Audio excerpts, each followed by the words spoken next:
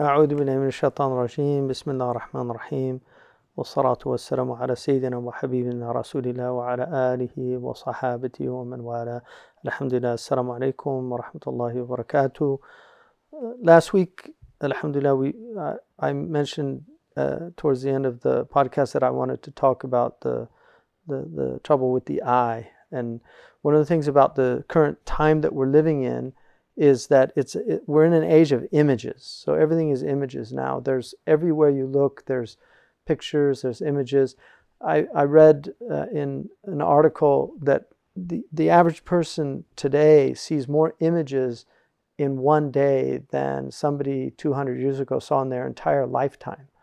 And if you think about just people scrolling through and looking at all these images, one of the things that the ancients really knew is that the images, that they don't go away. They're actually retained in you. And so right now, you can close your eyes and actually see things that you saw years ago. Especially powerful images have a lasting impact because they're almost like they're etched on the soul. And that's why trauma is so difficult, because one of the things that when people sleep, when they go to sleep at night, they have this rapid eye movement. They call it REM sleep. And that rapid eye movement is like the eye erasing what it saw throughout the day, all the images.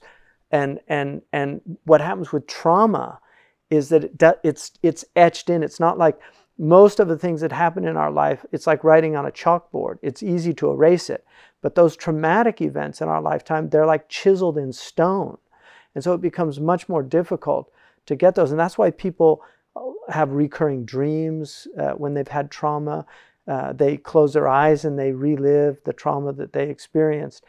Seeing things is really has a powerful effect on people. And I don't think people realize that a lot of the sickness that we have going on has to do with what's going into them, because whatever you put in is going to affect you. The heart is going to be affected by it. And in fact, years ago at the Reviving the Islamic Spirit in Toronto,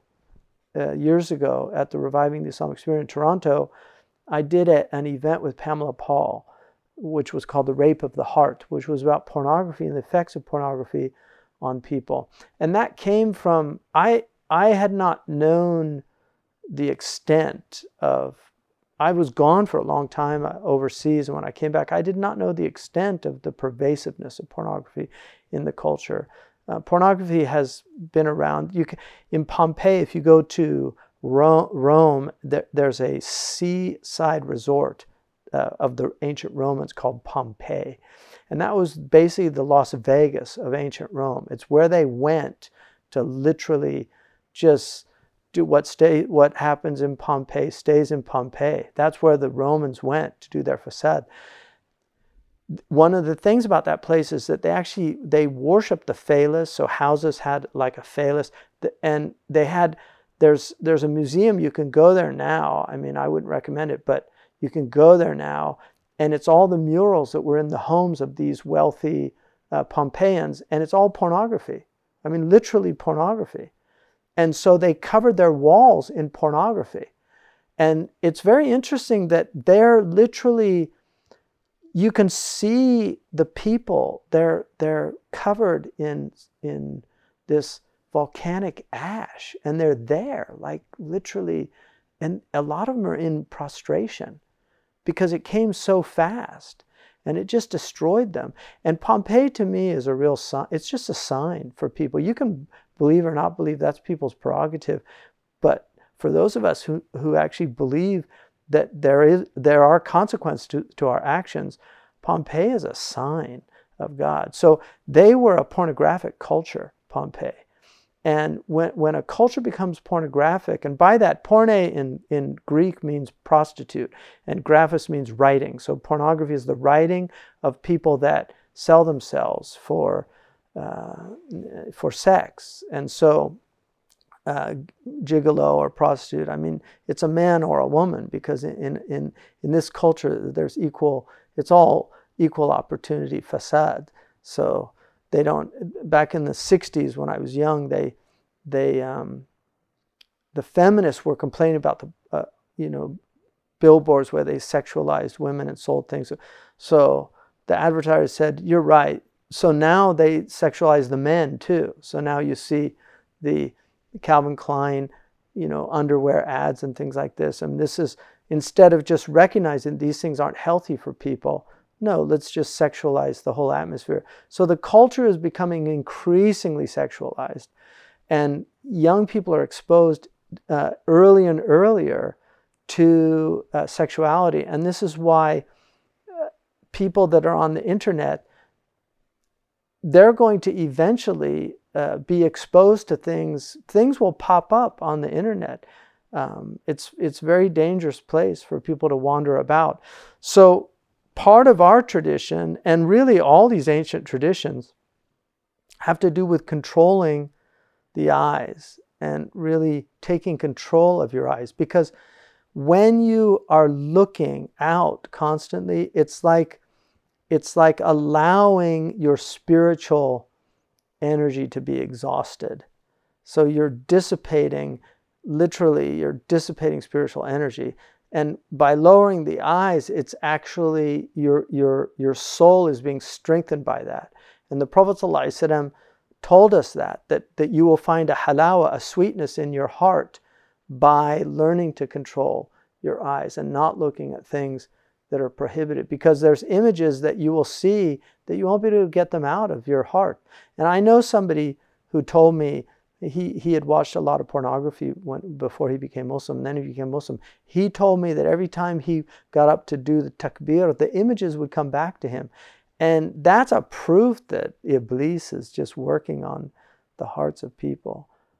So these are things that should concern our community, because unfortunately a lot of the downloads for pornography in the Muslim world are some of the worst in the world. We have some of the highest searches for pornography in the Muslim, and these Google stats are available, so you can see the total objectification of women that takes place in this. It's so demeaning to objectify the woman. But the reason that I did that is because with Pamela Paul, we participated in a conference together that was at Princeton University with Robert George invited me to this. It was the first time I met him, actually. I was invited by the Witherspoon Institute as a Muslim voice about the problem of pornography.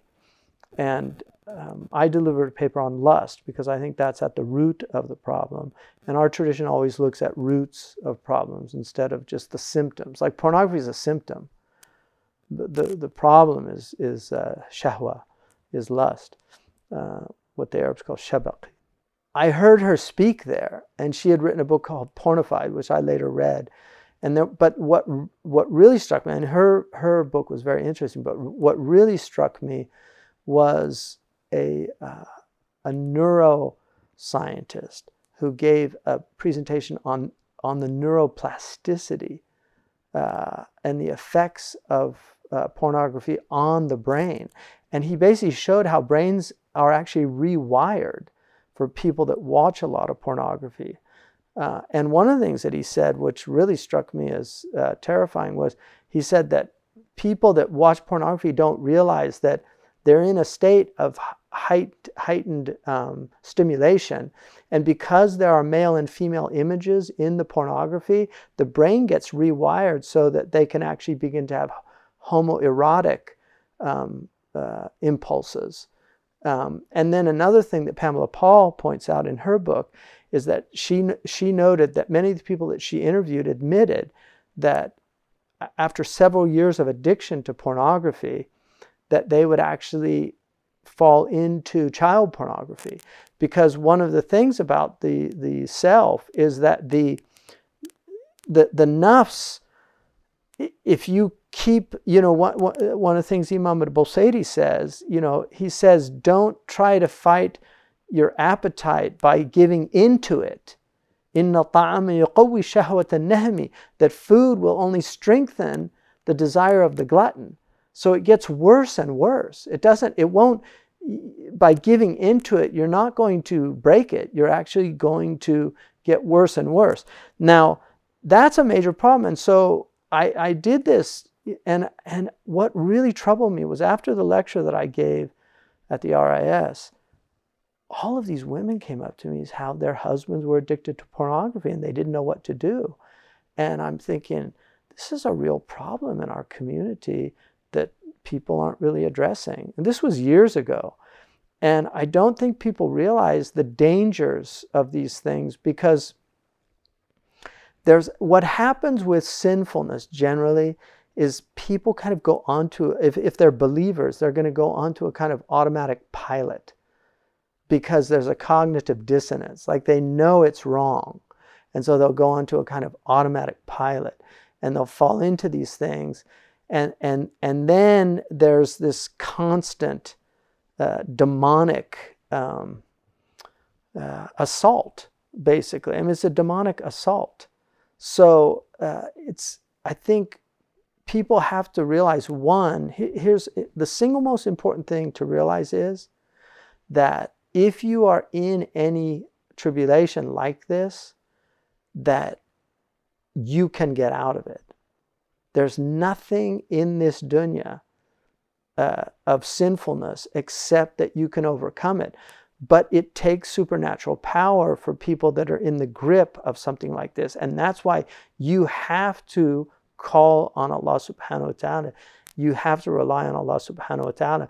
And you have to understand that the war that we have, this war between the demonic realm and between the angelic realm, this war, this battle that's being waged constantly is a war of attrition, that we wear down our enemy or he wears us down. It's one or the other. But if you're with Allah subhanahu wa ta'ala, you will win the battle.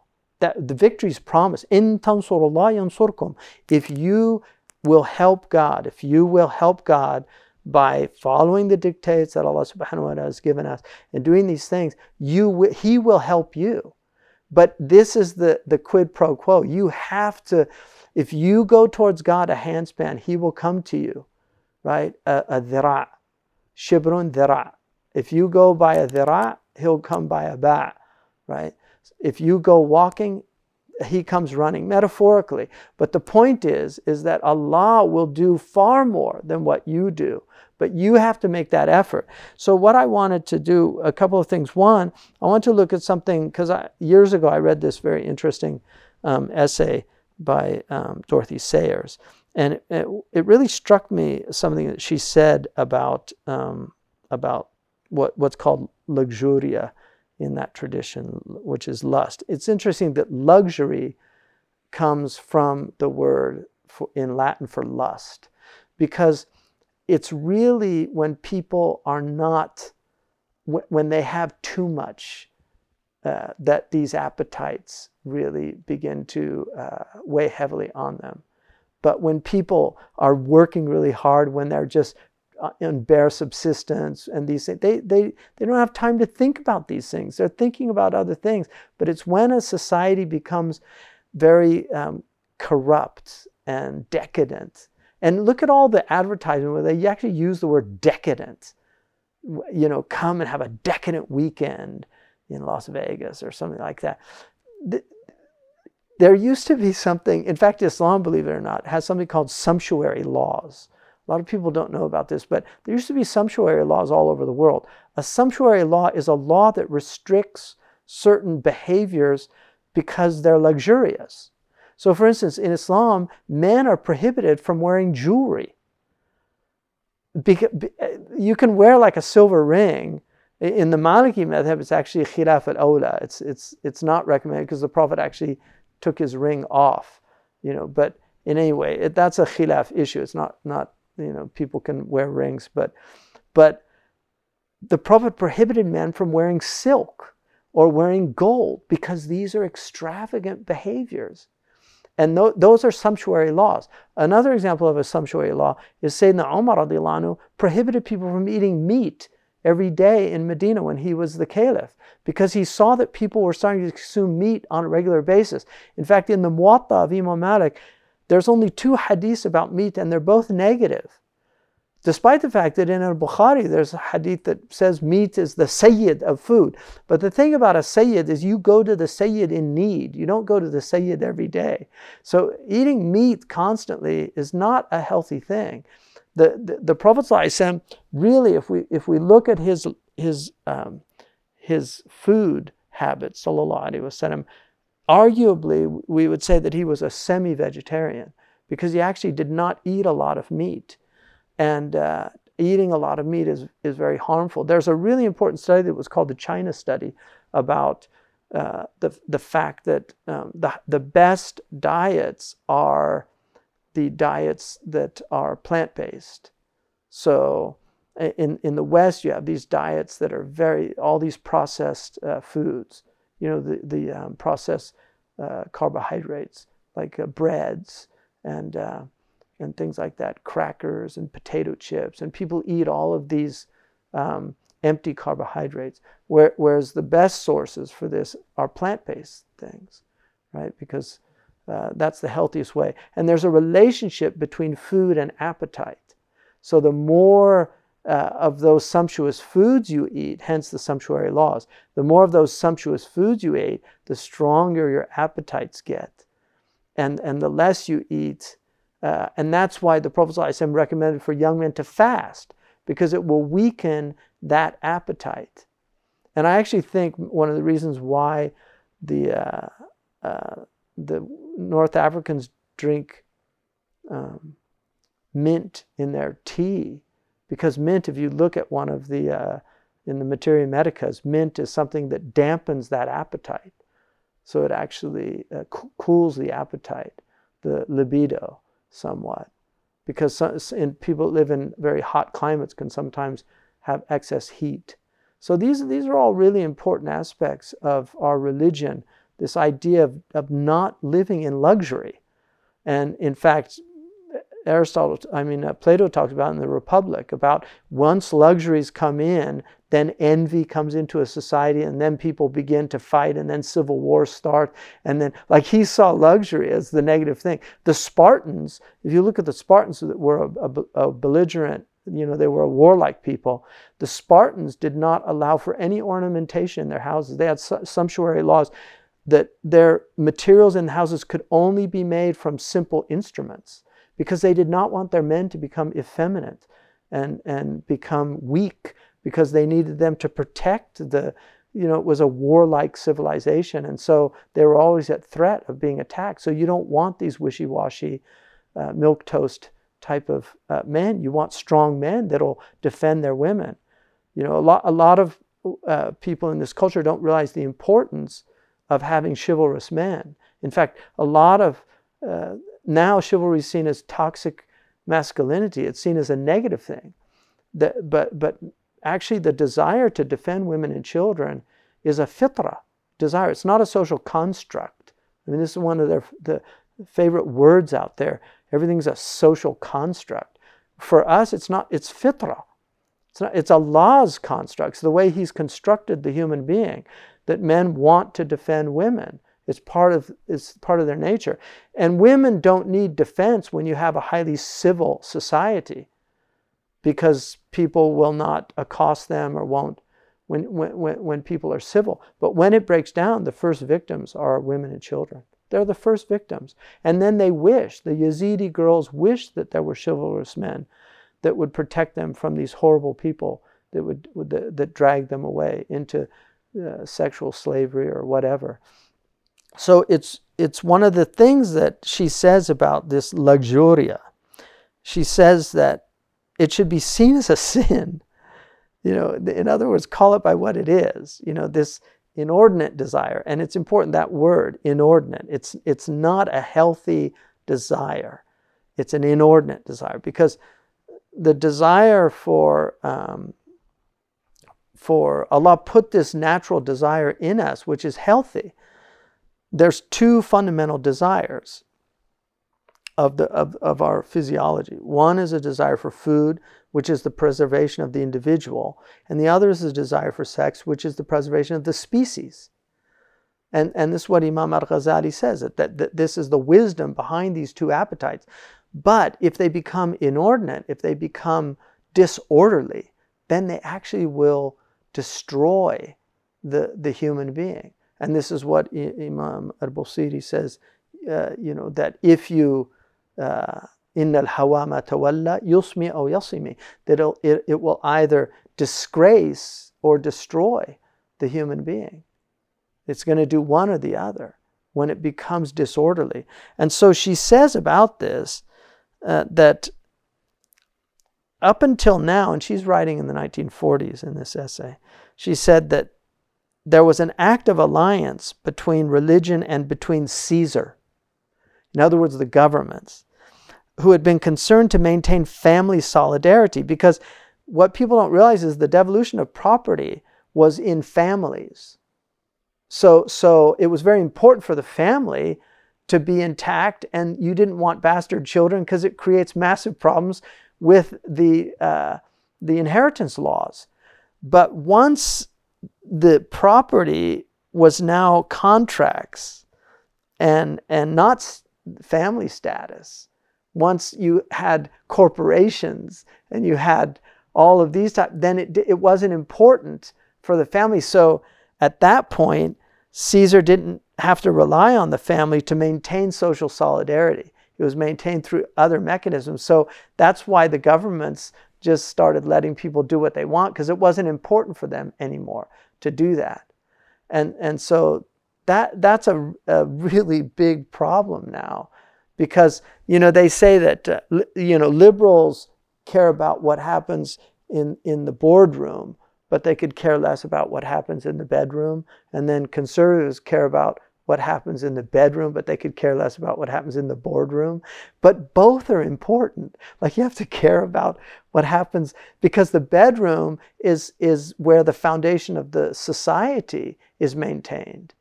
You have to take that seriously, because once that fabric breaks down, the social solidarity is going to break down. And the Prophet ﷺ said that illegitimate children, you can't even use that word anymore, but the Prophet ﷺ said that illegitimate children will not proliferate in a society except the wrath of Allah is soon to follow. And I think the wrath of Allah is the children becoming adults, because a child that doesn't know his parents is going to be an angry child. That's just a given. And so when you have people that don't have parents, they don't even know their parents. I mean, this is our religion. So these things are very serious to us, So that's what she says. But then the other thing that she says, which is really important, is that and what she says about that, that Caesar now, because it's so much less interested about the sleeping arrangements of his citizens, like the government. And so it's cynically denounced the alliance with religion in preserving that aspect. She says that that's a warning against putting one's trust in any child of man, particularly in Caesar, right? So, but she then says that, another aspect of it is that people fall into the sin of luxury or lust, one, from a sheer exuberance of animal spirits, like they're just simply lustful people. So particularly young men have a lot of animal spirit in them, and unfortunately, when it's not protected, they dissipate themselves. And one of the things that Unwin, who wrote a book called Sex and Culture, which is an amazing study, and in that book, in the book on sex and culture, he studies 80 cultures, from primitive cultures and also more advanced cultures. And what he found is that any culture that unleashed sexual promiscuity without the constraints of without the constraints of chastity and marriage, was over within 3 generations. And this is not a religious man. He makes it very clear in the introduction that he didn't have any religion. He was looking at purely as an anthropologist, and he was. But he does say that perhaps religions understood something about protecting it. The other thing that he noted is that cultures that become highly sexualized, that they don't produce great literature, they don't produce great art, they don't produce. I mean, he said there was a direct correlation between these things and between dissipated cultures. So that's very important. So an exuberance of animal spirits is one but the second reason that she points out, right, is that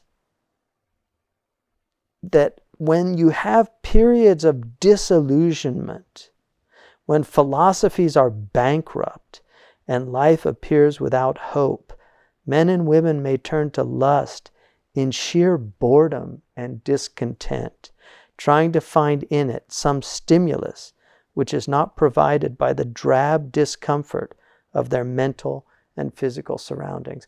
And this gets back to ennui, what the Romans called tedium vitae, this kind of tediousness of life. And one of the beauties of our tradition is something that some people have referred to as sacred monotony.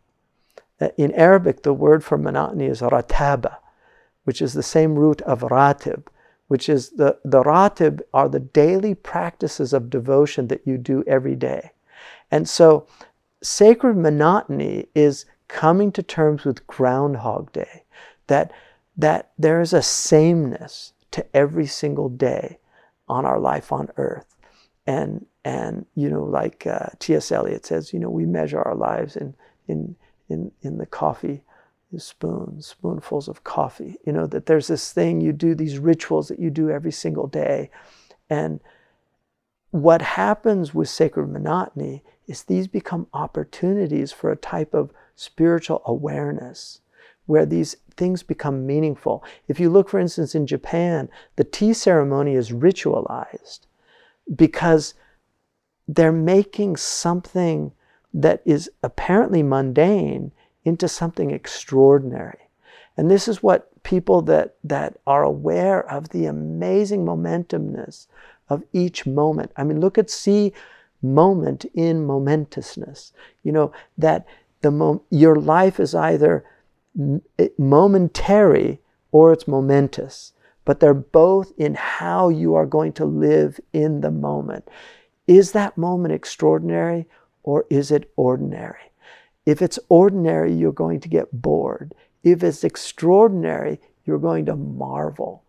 And Sheikh Abdullah bin Bayat told me once, he said, that sages and children, he said, al-hakim wal-walad ya'ishu fil ajab. They live in wonder. And that's the reality, because this is an amazing place. And every day is a gift. Every day is extraordinary. And you don't want to spend it in these meaningless pursuits that never satisfy. They never satisfy. You will never be satiated from these pursuits. The only thing that will satiate you, as a wise man once said, that God created a restless heart that will never rest until it rests in God. The heart has to find God. And this is why desire, one of the beautiful Latin roots of that is desiria, is of the heavens. Desire is put in us to seek the divine. And if you go to that downward trend, then you'll just keep going down and down and down until it's a bottomless pit. And actually, it does have a bottom, which is called Jahannam.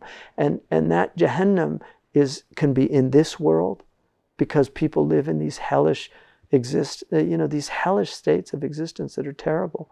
Or it can be a heavenly abode. one goes up and the other goes down. But God made gravity, to go up it's effort.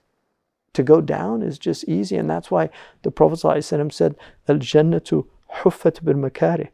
Paradise is surrounded by difficult things. And he said, وَالنَّارُ حُفَّتْ بِالشَّهَوَاتِ.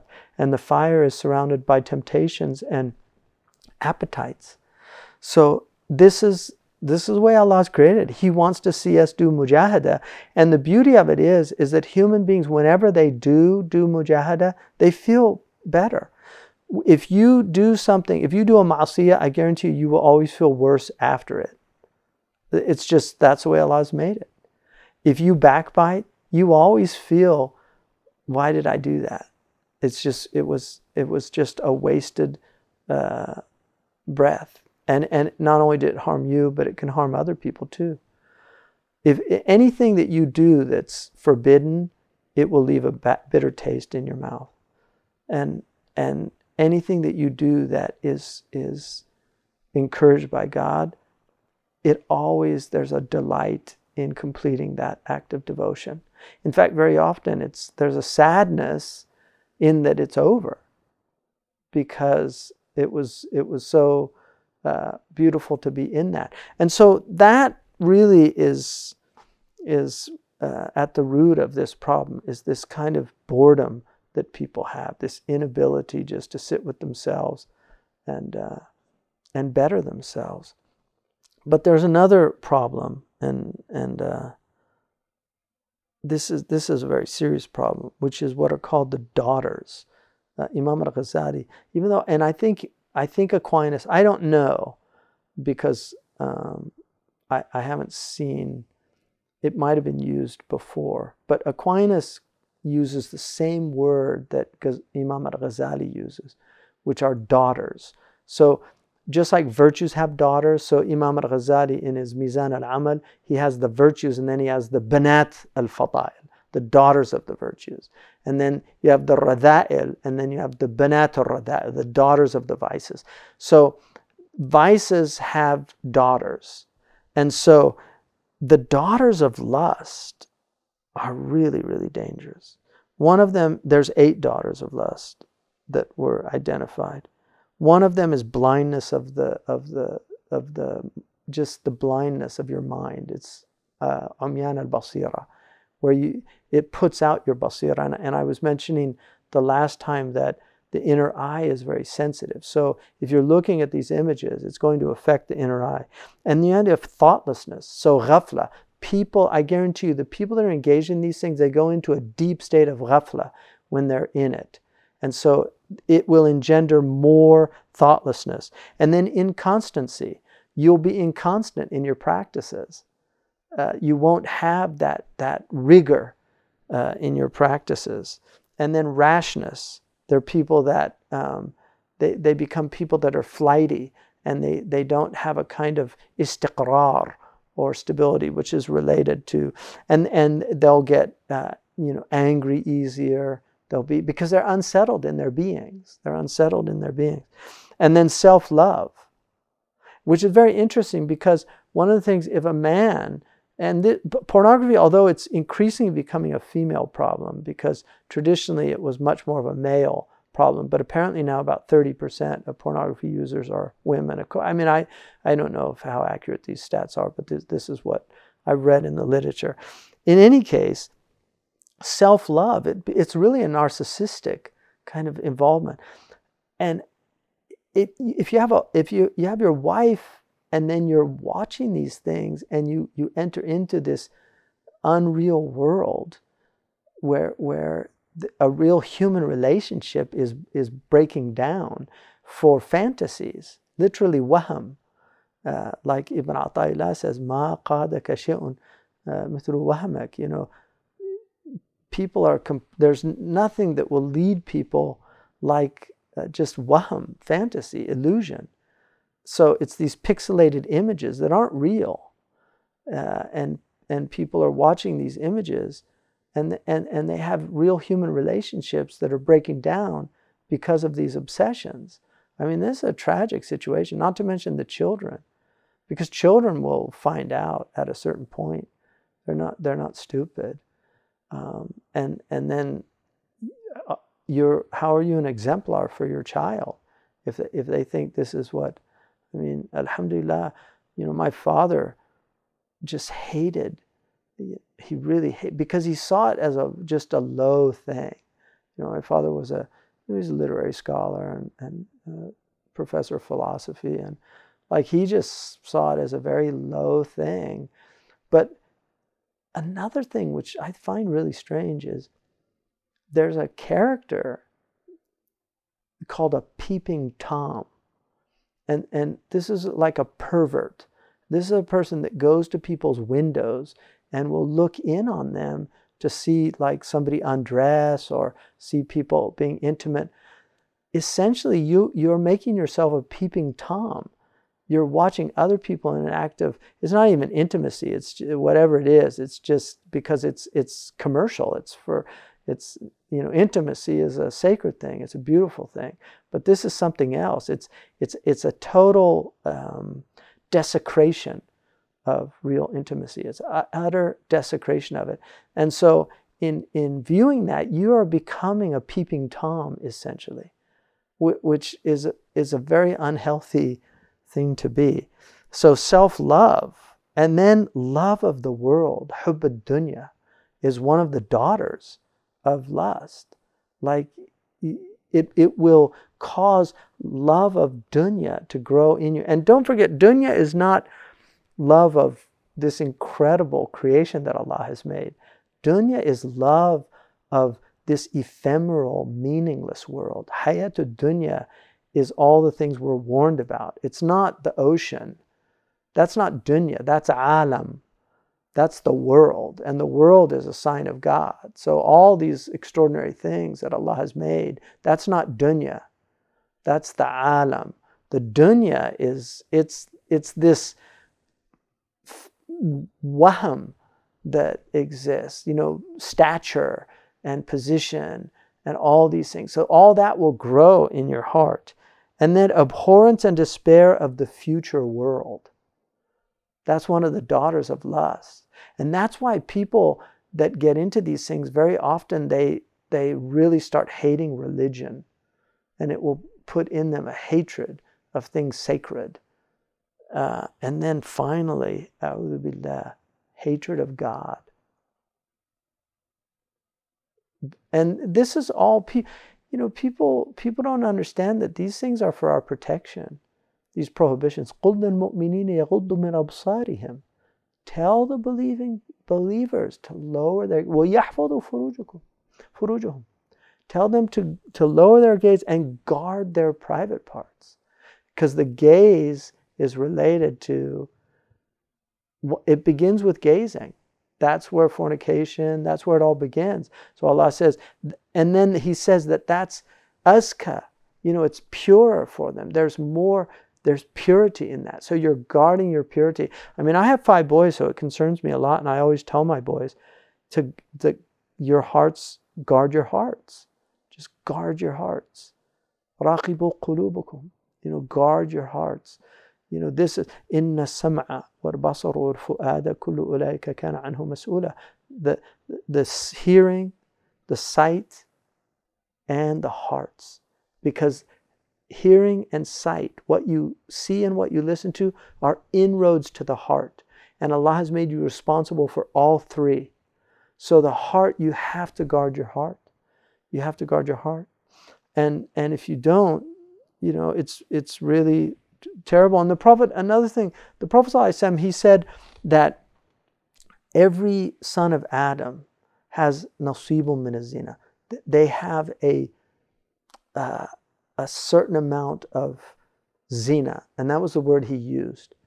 And zina generally means fornication or adultery. Like the Arabs in the Arabic language, they say muhsan or ghair muhsan, but they don't differentiate. Like in English, we differentiate between adultery, which is between married people, and fornication, which is between unmarried people. So in Arabic, zina means fornication and adultery. It means both. But the Prophet ﷺ said, "Mudrikun dhalika la mahalata." He will have that portion. The believer will have that portion. And then he said that the zina of the eye was looking, and the zina of the ear was hearing, and the zina of the tongue was speaking. In other words, looking lustfully, listening to things that were lustful, flirting or speaking lustfully. And then he said, and the hand, he said batsh, which is, the zina of the hand is batsh, which is like touching lustfully, but he used a word, which is it's usually a negative word in Arabic, of the hand. And then he said the zina of the foot is walking to that thing.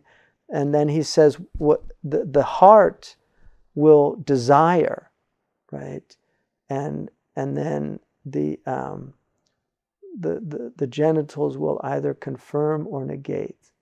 So and that's why our prophetic teaching is consistent also with the teaching which the Christians have, because it's Isa, it was reported that he said that it was said of you of the people of old, this is in the New Testament, it is said of you the people of old that thou shalt not commit adultery. But I say unto you, if you look unto a woman lustfully, you've committed adultery in your heart. That's exactly what the Prophet ﷺ was talking about, that there's an adultery of the heart, And so these are things that we just don't want to destroy our hearts, because the only things that are going to benefit you on the Day of Judgment, يَوْمَ لَا يَنْفَعُ مَالٌ وَلَا بَنُونَ إِلَّا مَنْ أَتَى اللَّهَ بِقَلْبٍ سَلِيمٍ.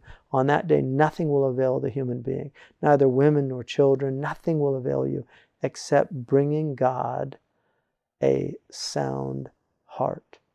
That's the only thing that will avail us. And so we have to guard the heart.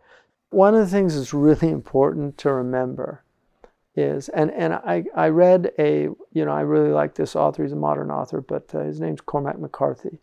And his famous book, and I think he's going to win the Nobel Prize. I predicted Dylan, so I'm predicting Cormac McCarthy, but at least he should. He wrote a book called Blood Meridian, which is a terrifying book about evil. He tends to be a metaphysical writer, but he wrote a screenplay which I read called The Counselor. And one of the characters in there he's a lawyer called the Counselor, and he never takes counsel. He's very arrogant, but he basically he gets into this deal where he's gonna get into a heroin deal and then retire.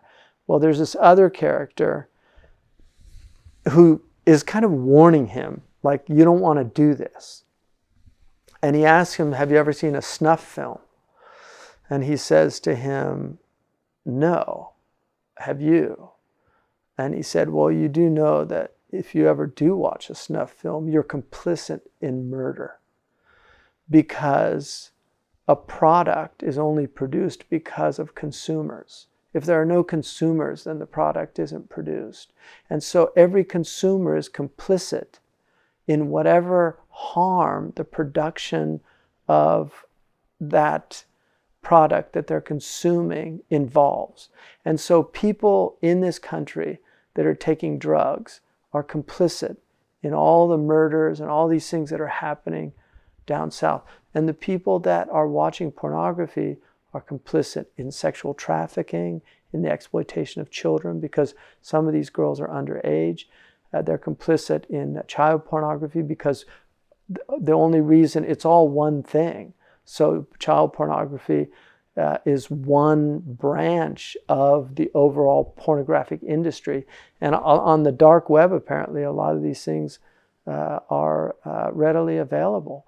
And so it's really important to think about that, one of the things the Prophet ﷺ said is that a man will yuktabu jabbaran, وَلَا يَمْلِكُ إِلَّا أَهْلَهُ. A man will be written among the tyrants and the only dominion that he has is his own family. So you can literally be raised up with the worst tyrants, and all you were was a tyrant in your family. So you could find yourself in the company of murderers and sexual traffickers on the day of judgment because you were supporting them. You were the one that enabled them to do that. So it's just really important to just metaphysically expand your horizons and recognize just how serious this is. Very serious stuff. And everybody wants to point fingers at everybody else, but the finger really needs to be Adikum anfusukum. Take care of your own souls. That's what people should be much more concerned about, their own states than about the states of others. I mean, Sayyidina Ali radhiyallahu anhu said that the first thing that people leave is the jihad of their own souls. Like everybody wants, to change the world, and they're not willing to change themselves. It's a big problem. So, I mean, there's a lot. This is a huge topic, and it's a very serious problem. Apparently, in the United States, they estimate that about 35 to 40 million people are actively engaged in watching pornography, and they think that the addiction levels are quite high. And then we're looking at, people, several million that have these addictions. I mean, addiction is, there's a big difference between a habit and an addiction. And I have a serious problem with the word addiction, which is thrown around a lot as if it's removing moral agency from the person. So a habitus is something that it's become like a second nature. And the more you do something, the more that habitus is reinforced until it literally becomes your nature. And so that's how it happens. It happens by doing something consistently and repeatedly until it becomes a habit. So I think it's better to look at these things as profoundly bad habits, as vicious habits, as vice, as opposed to addictions. The addiction is the idea somehow that you're helpless, and it's just simply not true for most. I mean, there are definitely drug addictions because you're dealing, and people argue, well, it's dopamine and it's very similar things. But even drug addiction, there's people that give up drugs cold turkey overnight with real spiritual power, and many people have done it, and anybody can do it if they rely on God. If they rely on themselves, then Allah will leave them to themselves. But if they rely on God, Allah will not let them down. That's an absolute truth. So the other thing I want to say is that inshallah next week I have a really extraordinary interview with somebody who's just such a remarkable human being. There are actually two of them. I mean, Anthony Samadani is another really, really remarkable person who has quite an interesting story.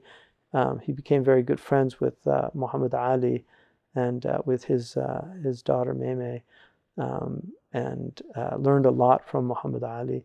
But he's a lawyer and somebody who's been involved really in spreading good news.